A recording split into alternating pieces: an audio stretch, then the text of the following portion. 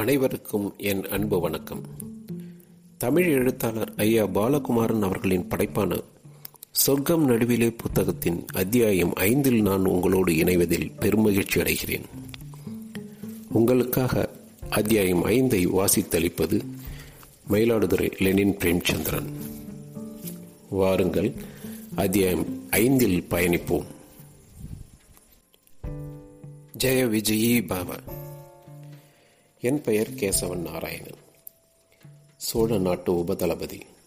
நான் அந்தணன், ஆயினும் போர் தொழில் செய்பவன்.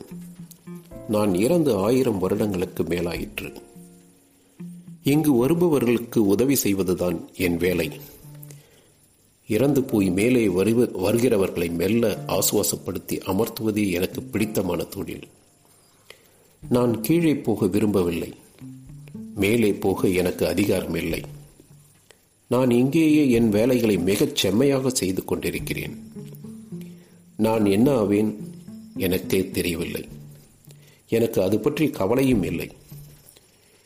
கீழே சுடர் பெரிதாக தெரிகிறது.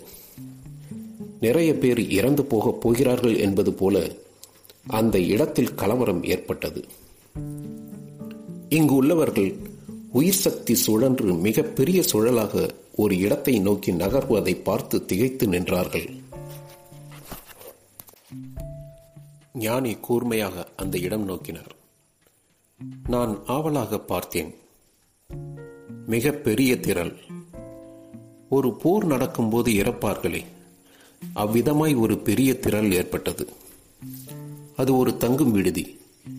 கடற்கரையோரம் மிக கம்பீரமாக காட்சியளித்தது. அந்த கட்டிடத்திற்குள் கொலைவெறியோடு 6 பேர் இருந்தார்கள். அவர்கள் ஒன்று கூடி ஒருவர் தோளில் ஒருவர் கை வைத்து வட்டமாக நின்றார்கள். தங்கள் வேலை நல்லபடியாக முடிய வேண்டும் என்று வேண்டினார்கள். ஒருவரை ஒருவர் இறுக தழுவிக் கொண்டார்கள். கன்னத்தில் நெற்றியில் முத்தமிட்டுக் கொண்டார்கள். சட்டென்று விலகினார்கள். அவரவர் ஆயுதங்களை வேகமாக எடுத்துக் கொண்டார்கள். அந்த ஆயுதங்கள் வினோதமாக இருந்தன. அவற்றிலிருந்து ஈயத்துண்டுகள் கிளம்பி எதிரே இருப்பவர் உடம்பை துளைத்து மரணத்துக்கு அழைத்து போயின. அவை தெரிப்பதும் வெடிப்பதுமாக மிக ஆச்சரியமாகப்பட்டது எனக்கு. அவர்கள் அந்த ஆயுதங்களை மிக வேகமாக கையாண்டார்கள். இடுப்பில், முதுகில், முழங்காலில் அதே விதமான பல்வேறு ஆயுதங்களை செருகிக் கொண்டார்கள். கதவு திறந்தார்கள். ஒருத்தன் இடது பக்கம் போனான், ஒருவன் வலது பக்கம் போனான். அவர்கள் அந்த கட்டடத்துக்குள் இருந்தே போர் வருவோர்களை பார்த்து அந்த ஆயுதங்களை இயக்கத் தொடங்கினார்கள். அந்த ஈயத்துண்டுகள் சிதறின, பல பேரை கொன்றன. அங்குள்ள சுழல் நிறைய உயிர்களை உறிஞ்ச துவங்கியது. அந்த இடத்தின் வேறு பகுதியில் மக்கள் வேகமாக வந்து விழுந்தார்கள். பயந்து அலறினார்கள். அவர்களை ஆசுவாசப்படுத்துவதற்கு மிக கடினமாக இருந்தது. மேலேயும் கீழேயுமாக அந்த 6 நபர்களும் போய் பல்வேறு இடங்களில் பதுங்கிக் கொண்டார்கள். கட்டடம் மொத்தமும் அவர்கள் வசமாயிற்று. இடைவிடாது அரை மணிக்கு ஒரு முறை 5-6 பேர்களை கொன்று கொண்டிருந்தார்கள். இதை தடுத்து நிறுத்தவே முடியாதா? கொலை செய்வதே இவர்களுக்கு வழக்கமா?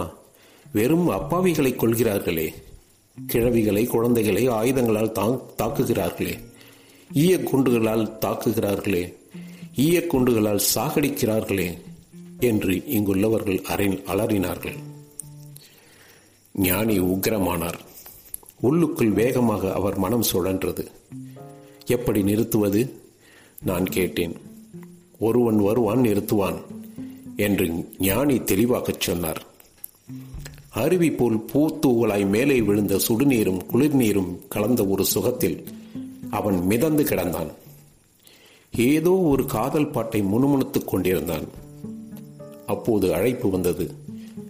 அவன் சட்டென்று அந்த பூத்தூவலை நிறுத்திவிட்டு தன்னுடைய இடம் நோக்கி ஓடினான். விரைவாக உடுத்திக் கொண்டான். கைபேசி கருவியால் தன் மனைவியை தொடர்பு கொண்டான். ஒரு முக்கியமான வேலைக்காக போகிறேன், முத்தம் கொடு என்று கொஞ்சினான். அவள் அந்த கருவி மூலம் முத்தம் கொடுத்தாள். அவன் குழந்தைகளிடம் பேசினான். தலைக்கவசம் அணிந்து கொண்டான். தாய் தந்தையரிடம் பேசினான். மார்க்கவசம் அணிந்து கொண்டான். மறுபடியும் மனைவியோடு பேசினான். காலணிகள் அணிந்து கொண்டான். அந்த தங்கும் விடுதியில் இறந்தவர்கள் போலவே இவனும் வேகமாக ஆயுதங்கள் தரித்தான். இவன் வெளியே வர இவனுக்கு மேலும் பல நவீன ஆயுதங்கள் தரப்பட்டன. அவைகளை வெகு துரிதமாக சரிபார்த்தான். அவனைப் போல 23 பேரை ஏற்றிக்கொண்டு ஒரு கவச வண்டி கிளம்பியது. சரிவில் சீறி பாய்ந்தது. மிகப்பெரிய பிளிரல் ஒலியோடு அந்த தங்கும் விடுதி நோக்கி போயிற்று. ஜனங்கள் அந்த இடத்திற்கு அருகே இல்லாமல் சிதறி ஓடினார்கள். சிதறி ஓடும் ஜனங்களை நோக்கி ஈயக்குண்டுகள் பாய்ந்து வந்தன. வந்த 23 பேரும் மளமளவென்று ஒரு ஜலதாரைக்குள் இறங்கினார்கள், ஓடினார்கள். அந்த விடுதிக்கு அருகே இருந்த ஜலதாரை இரும்பு மூடியை உடைத்து தெரித்தார்கள். அதன் வழியே வெளியேறி அருகே உள்ள பெரிய நடைபாதைகளில் பதுங்கிக் கொண்டார்கள். அவர்கள் அப்படி வந்தது உள்ளே உள்ளவர்களுக்கு தெரியவில்லை. 23 பேரும் நடைபாதையில் இருந்தபடி தங்கும் விடுதியின் வரைபடத்தை விரித்து வைத்துக் கொண்டு வேகமாக பேசினார்கள். சில இடங்களை சுட்டிக்காட்டினார்கள். நான் ஆவலோடு அவர்களை பார்த்தேன். ஒரு போரின் முனைப்பு, ஒரு கோட்டையை தாக்கும் தந்திரம் அவர்கள் பேச்சில் வெளிப்பட்டது. எனக்கு அவர்கள் பேசுவதை கேட்க ஆவலாக இருந்தது. அவர்கள் புகைக்குண்டுகளை வீசி தாக்குபவர்களை காத்திருக்கும்படி செய்தார்கள். காத்திருப்பது என்பது துடிப்பானவர்களுக்கு வேதனை அளிக்கக்கூடிய விஷயம்.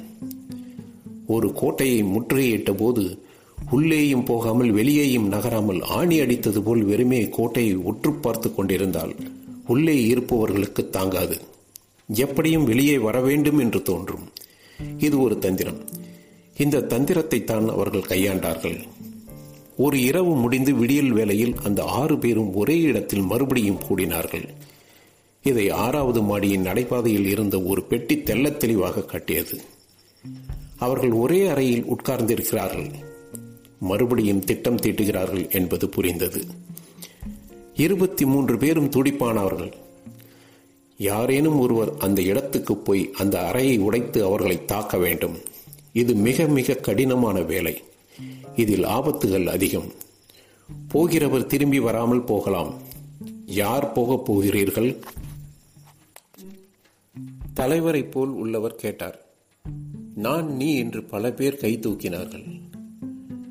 இன்னார் முதலில் இன்னார் பிறகு என்று சொல்வதை விட தெள்ளத் தெளிவாக நம் வழக்கப்படி தீர்மானித்து விடுவோம்.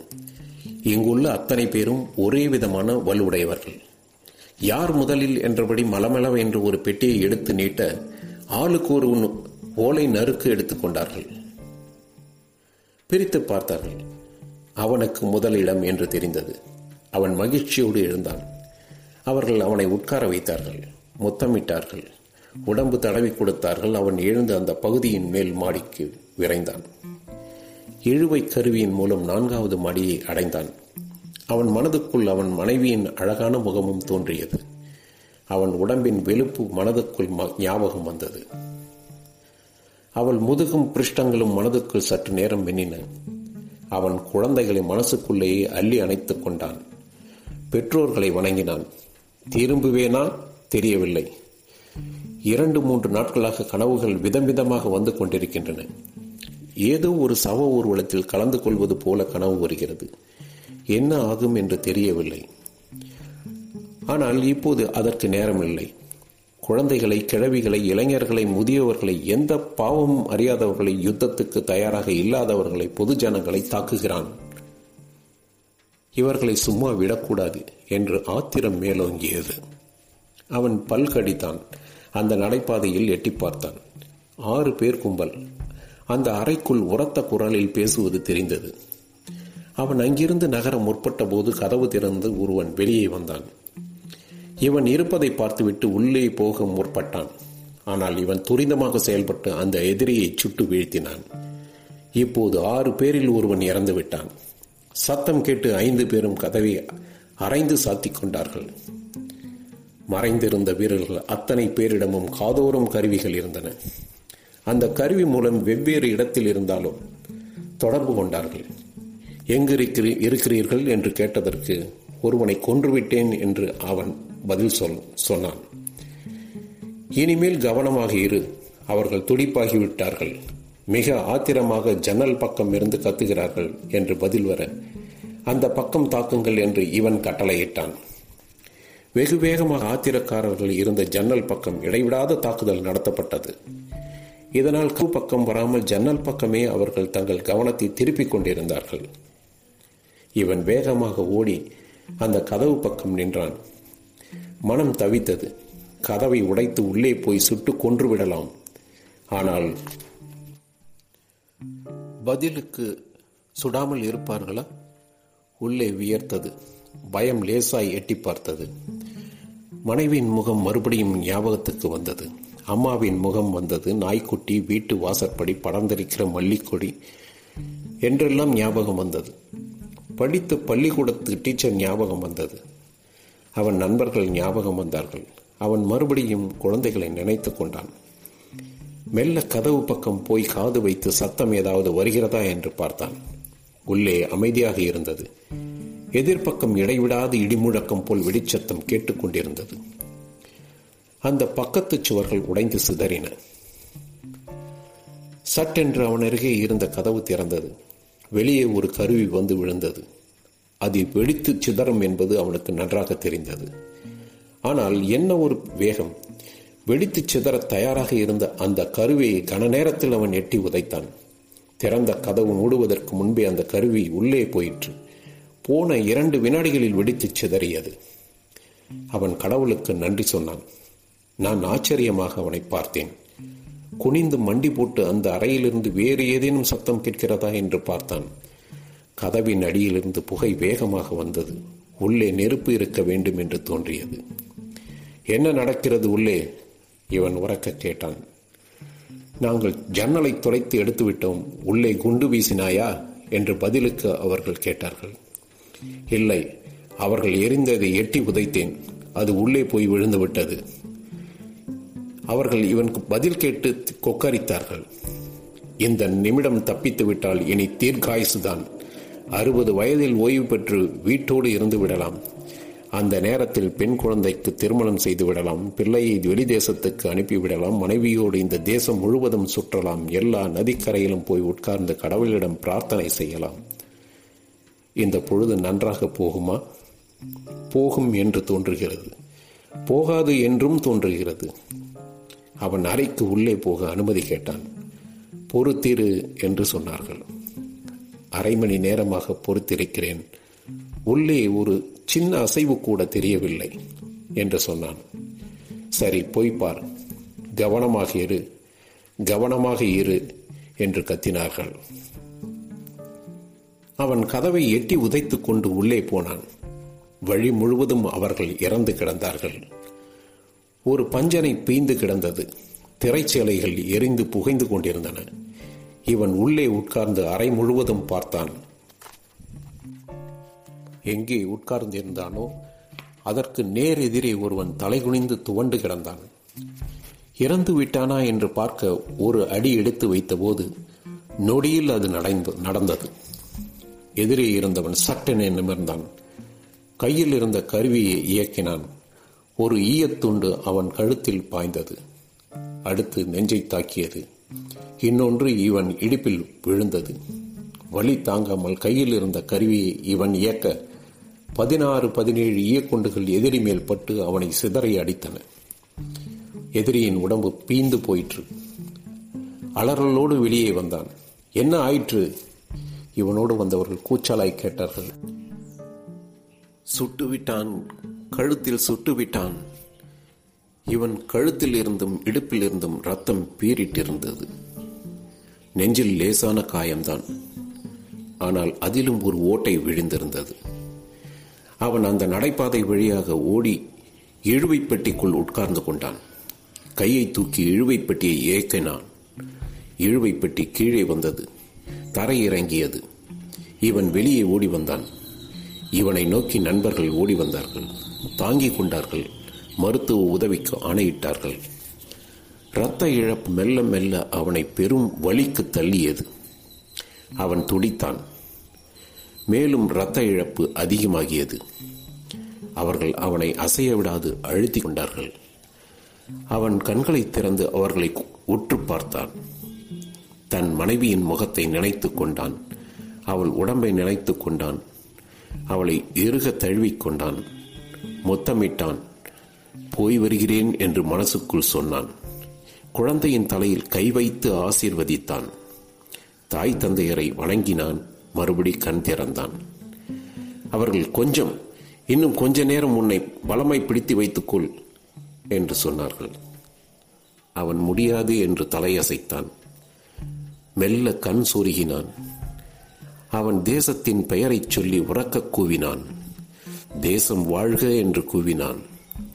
தன் தேசத்து மக்கள் வாழ்க என்று உரக்க கூவினான். கண் சொருகியது. அவர்கள் அவன் கழுத்தில் துணி வைத்து அடைத்து அவனை தூக்கிக் கொண்டு கீழே ஓடி வந்தார்கள். படி இறங்கிக் கொண்டிருக்கும் போது அவன் உடலை விட்டு மெல்ல வெளியேறினான். வெகு வேகமாக என் அருகே வந்து நின்று கொண்டான்.